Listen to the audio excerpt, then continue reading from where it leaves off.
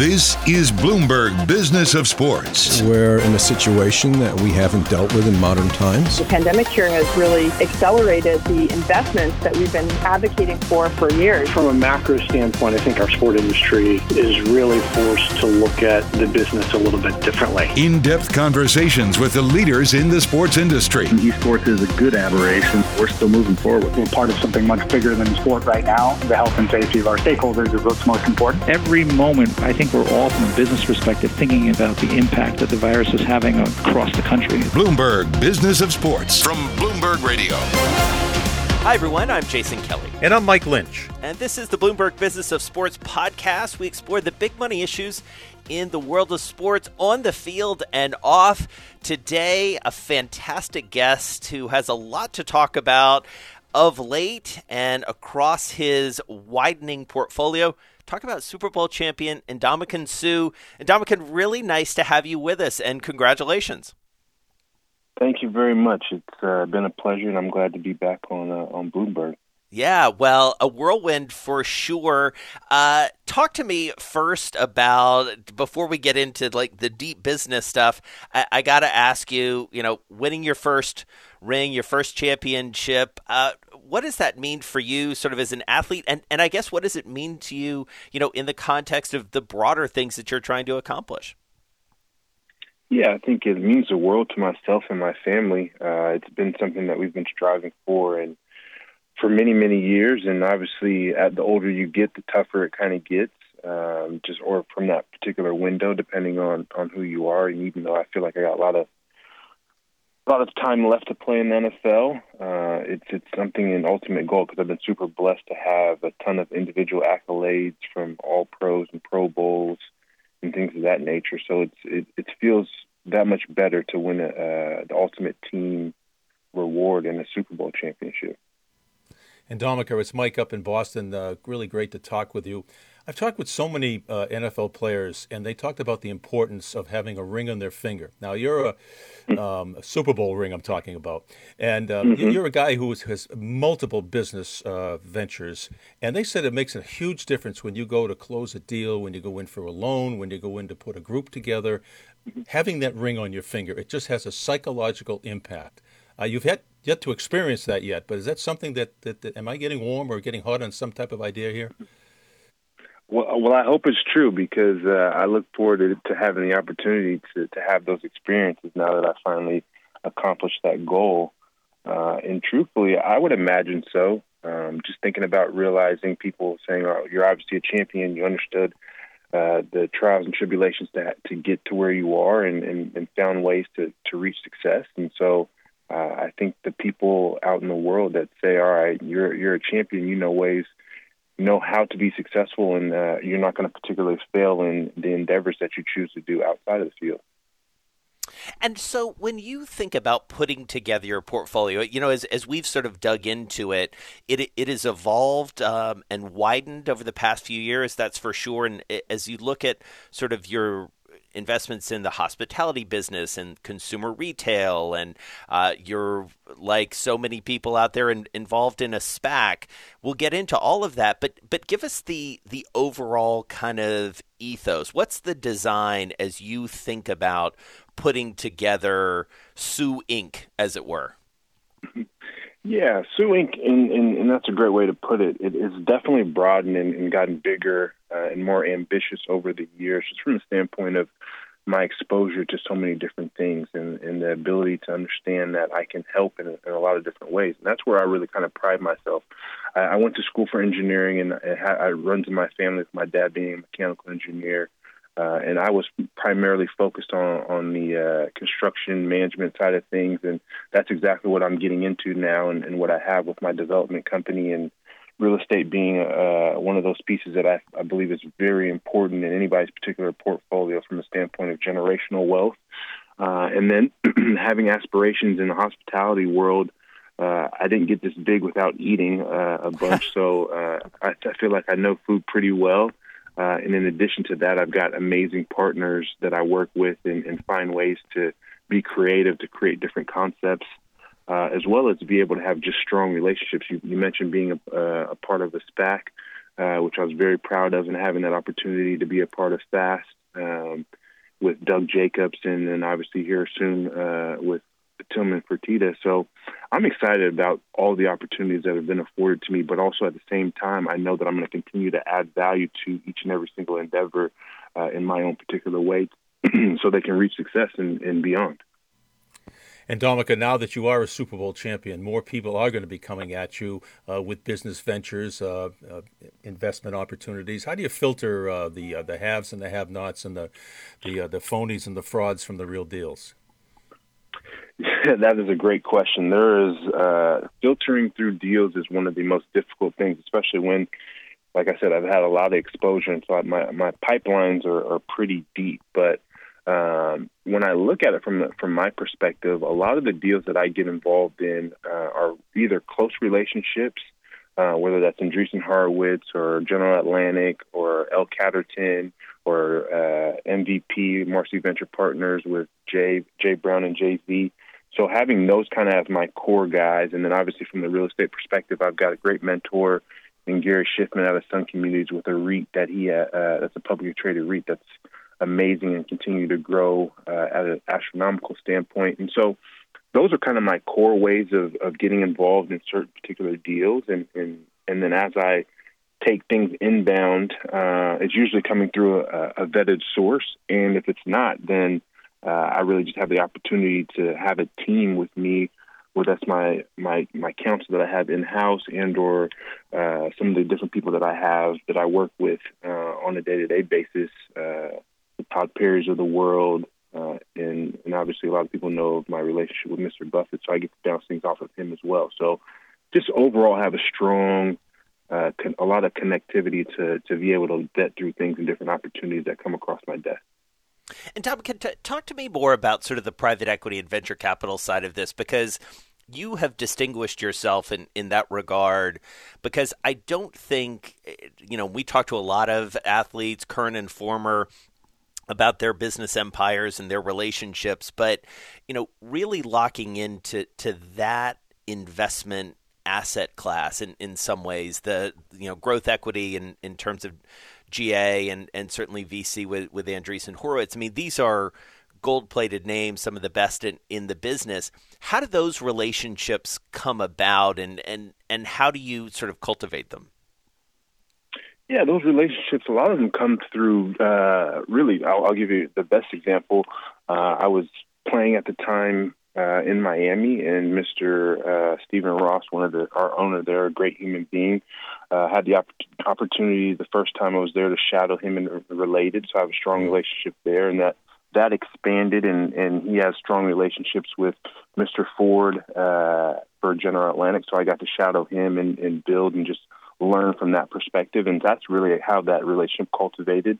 Then moving over to Andreessen, I got to meet one of the partners there, a very smart guy, and Jeff Jordan, and sit in his office and talk to him about a handful of different things, and also had some other strong ties via Stanford that connected me into those particular realms. And so it really, a lot of these relationships, I identify them and say, hey, this company's been doing tremendous, have a tremendous track record. I want to understand how they've gotten to that track record and really just go in there from a learning perspective. And then obviously from that standpoint, I built relationships with the different folks with no real agenda. And then obviously you have the opportunity later on as you've gotten to know folks and they get to know you and know that you're a real person and really have the ability to not only be an athlete, work that 9 to 5 or 10 to 6, whatever it may be.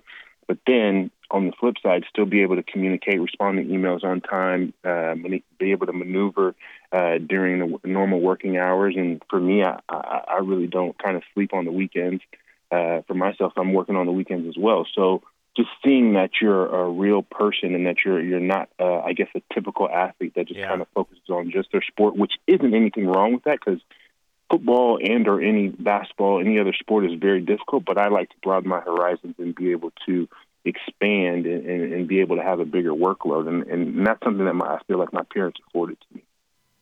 That's the question I was just going to ask you. No disrespect to many of your teammates, but while some are sitting around the couch playing video games, you're job shadowing your boss, Mr. Ford, Mr. Ross. And so where did this curiosity to sharpen your business acumen, where are the origins? I think you just tipped it off, your parents, right? Yeah, for sure. My parents always taught me really just the focus to be able to, whatever you want to accomplish, you got to go out there and get it on your own. And that, watching them and hearing the stories of how they grew up, my mom from Jamaica, my dad from Cameroon, and then making their way over here to the U.S.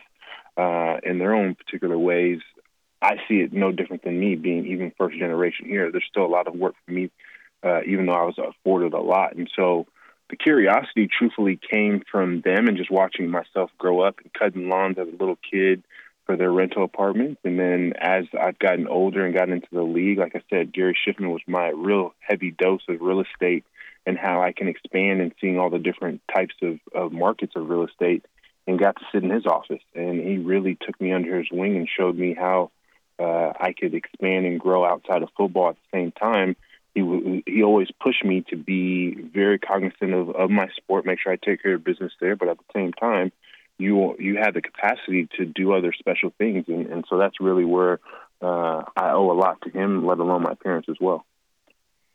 And so, Ndamukong, tell us about the hospitality business, because, you, like the rest of us, have seen it just absolutely crushed over the last year in this pandemic. What were the decisions that you made, or what are some of the things that you saw, especially as I think about the SPAC and the merger with Fertitta that you mentioned earlier? How are you looking at the hospitality business right now? Yeah, the hospitality business obviously took a major hit because of the pandemic, and I think early on people saw a lot of negative pieces. But I think when you have creative ideas and great concepts, and you have the ability to be nimble and flexible with understanding that people were getting tired of cooking at home and running to the store first thing in the morning like my mother did, and then coming back before the huge rush came in and just to have their groceries, people wanted to start to eat out a little bit. But that eating out looked a lot different from you going into the particular restaurants and more or less a lot of takeout. So you got to ramp up your takeout aspects. But then just like any other business or any other silo, there's ebbs and flows. They're going to hit very high peaks, and they're obviously going to be able to come down. And if you can weather some of those storms, especially if you look at the assets that Tillman has in some of those pieces, I think there's a lot of great things that are going to bounce back, and it's just a matter of time and cultivating and fine-tuning them to can get them focused for the consumer and how they've kind of changed and adapt, and then be able to come out ready to serve and really be hospitable. If I may, yeah, it's funny you bring that up, Ndamukong, because I know the General Atlantic guys pretty well, and Bill Ford specifically, and he and I have spent a ton of time talking about Torchy's Tacos, as like a great example of that pretty substantial shift that they've had to make to delivery and pickup. And I think all in all, they have not actually seen their business diminish, but the shift in terms of on-premise versus off has obviously changed dramatically and may not sort of swing back. So I would imagine that as you think about the hospitality business, and especially the food business, you may have a different sort of, to use a term Lynch used earlier, sort of a different filter as you think about investments going forward. Yeah, no question. And really, when you look at it, it's like, do these companies have the ability to do that and are willing to change versus saying, no, this is our mold, this is the only way we're going to kind of focus. And then you look at drive-through concepts and you find ways like, how do I make it look, I'm going to have probably a smaller indoor space and bigger outdoor. At least here in Portland, I know there's a lot of outdoor opportunities where they've closed down streets, and the city's been very flexible with a lot of different things. So just understanding the municipalities and how they want to function when you want to dive in a little bit deeper and look from a high-level perspective, but then obviously look from a very focused anticipation of how things are going to particularly move and where they're going to move to, and being able to adjust and adapt. All right, Ndamukong, I'll be the guy talking about the elephant in the room since I'm up here in Boston, and we haven't brought up Tom Brady's name once in the last 17 minutes. His impact on your team. Obviously, we saw the final results. We saw that you're a business guy. The bottom line is all that counts. But getting to that bottom line, how much of an integral part of the success of that team was Tom Brady just changing culture and add anything that we haven't been able to figure out for ourselves?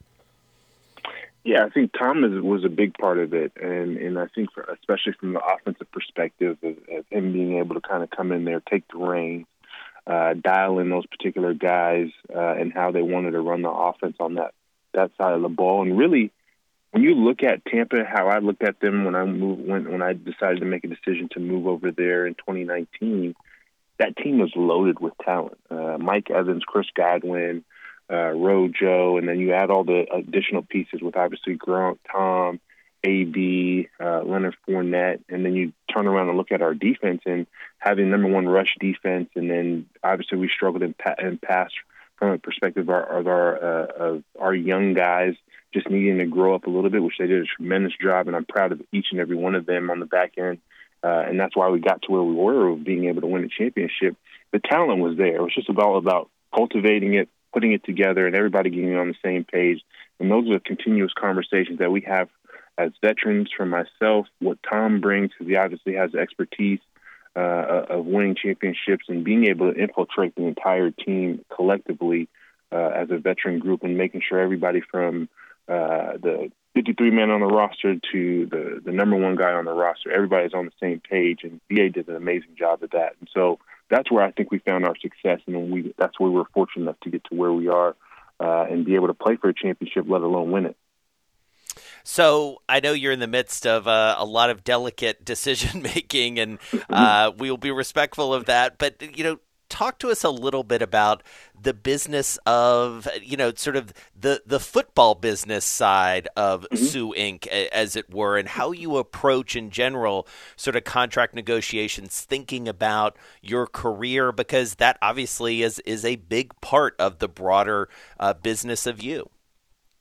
Yeah, without question. And I enjoy the business side of football and really have taken a big liking to it, especially before I moved to Miami. I took my third, fourth, and fifth year in Detroit to really start to understand the contracts, the different pieces from that perspective, also understanding the cap, also understanding cash over cap and teams being able to be flexible if they really want you and finding ways to do it. And so it's just a matter of if the stars want to be aligned, they can be aligned. And it's about people understanding, working together to create that. And so the more educated I got throughout the process of being more involved with my agents and then now being in a position to where I can represent myself is really exciting. And from my perspective, contracts are no different than any other business deal. It just happens to be in the sports realm versus in the real estate realm or hospitality realm or anything. They're all the same. And it's about crafting something that fits for both sides and making sure that both sides can be happy with what was agreed upon. Ndamukong, when you're in season, how do you find time to be such a business entrepreneur and also be an all-pro caliber football player? Because we all know that football, once the camp starts in July, it's a 6 or 7 month commitment. Do you block out one day a week where you say, okay, this is my time, I'm going to be talking with Gary Schiffman or somebody else about some of my investments? I mean, how do you discipline yourself? Yeah, I think you said it there perfectly. It's discipline, but let alone a great ability to compartmentalize things. And so for me, Mondays and Tuesdays, I'm really heavy on business and really have the opportunity to take phone calls as well as Zooms or whatever it may be in this particular day and age. And then obviously from a football perspective, it's really Wednesday through Sunday. But we have times throughout the day where we have dead periods. Like we usually, for our particular team in Tampa, when we're done with practice, we probably got an hour and a half, 2 hour window before we start meetings again, individual meetings to watch practice film, things like that. So I'll take calls between that time frame or on the way home, can throw on my Bluetooth in the car and listen to a call or take a call, whatever it may be. And obviously have time in the afternoons outside of treatment, which typically happens for me on Thursdays and Fridays. So I think there's a lot of flexibility. And then some people understand, and I'll take calls on Saturday because on Saturdays we're in the office for a short amount of time. It's usually, unless unless we're traveling, and even when we're traveling can be flexible, we're usually just in Saturdays from 8 o'clock in the morning till 11, and I've got the whole rest of the afternoon to do things if I so choose or catch up on email. So I think people realize that, yes, football is very, very demanding, but at the same time, we do have a good amount of off time where you can be very flexible, and especially people understanding that you do have a main job, they work around your schedule as well. And Ndamukong, I mean, it's interesting. This sort of takes us back to the beginning as we wrap up to some extent. But, you talked about your own evolution across 11 years in the league. It does feel like, and I think Lynch, you would agree, that we have seen an acceleration in terms of the business acumen and the business ambition of a lot of pro athletes, not the least of which, in the NFL, you think about some of your teammates, both in Tampa, the aforementioned Mr. Brady and others, who become very serious about their businesses while they were playing. This is not the days anymore of, I'm going to play and then after that I'm going to worry about, being a businessman. What do you think, as you've talked to people, sort of precipitated that? Why did that happen for you, and why has it seemed to have happened more broadly as we look at pro athletes? I think there's a two-prong approach on this, and it's one of the two silos in my particular opinion. One is kind of a focus of guys saying, hey, I want to have the ability to do marketing deals and earn equity and do different things from that perspective, which is typical in the off-season for guys to do, especially being able to do it with smaller companies and kind of use your name and likeness from that aspect. But more so for myself, because I've kind of pushed away a little bit from marketing, even though I still enjoy doing it and having fun with it as well, and being able to have some of those relationships and continue to grow. But also, I want to be able to have something as soon as I decide I want to be done playing football, I want to roll right into my next gig and not really have a lull period. Or if I choose to have a little bit of lull period, it's my decision, and kind of things are already on autopilot outside, so I don't have to kind of worry about, what's my next focus in life after I get done playing football, because I think that's where you see a lot of people struggle and where they have issues with family as well as just financially. They didn't really have a plan leaving the game or the sport and saying, all right, I'm going to transition into this, and that's where things usually fall through the crack, and there's a lot of struggling until obviously they get back on their feet. And so I think that was one of my main focuses. Is like, football can be taken away from me at any point in time. God forbid any particular injury or anything of that nature. But I want to be able to have a plan, and I want to be able to use my brain to eventually be more successful off the field than I was on the field. And Ndamukong, thank you so much. It was really great to catch up with you. Congratulations again on the big win, and congratulations even more widely on all the success you've had. It was really cool to kind of dig into this ever-expanding portfolio, and you are far from done, it sounds like, both on the field and off. So it's nice to see that ambition really take hold. So we appreciate you spending some time with us. No, it's always a pleasure to talk to you guys, and I look forward to another opportunity here in the future. And thank you again. It's been amazing to be able to be a champion. I'm going to soak it up for the next 3 or 4 months and then pass it on to the family, let them take all the honor, and hopefully have an opportunity to go win another one. Yeah, there you go. Well, you guys are odds on. You're looking good. This is the Bloomberg Business of Sports podcast. I'm Jason Kelly. You can follow me on Twitter at Jason Kelly News. And I'm Mike Lynch. That was a fascinating interview. You can follow me at LynchyWCVB. And we're here each and every Monday, Wednesday, and Thursday exploring the world of money and sports. Join us again at the end of the week. We're going to talk with Ben Sherwood. He's the former president of ABC, now the CEO and founder of a company called Mojo. Has to do with the very, very big business of youth sports. You're listening to Bloomberg Business of Sports on Bloomberg Radio around the world and online wherever you get your podcasts.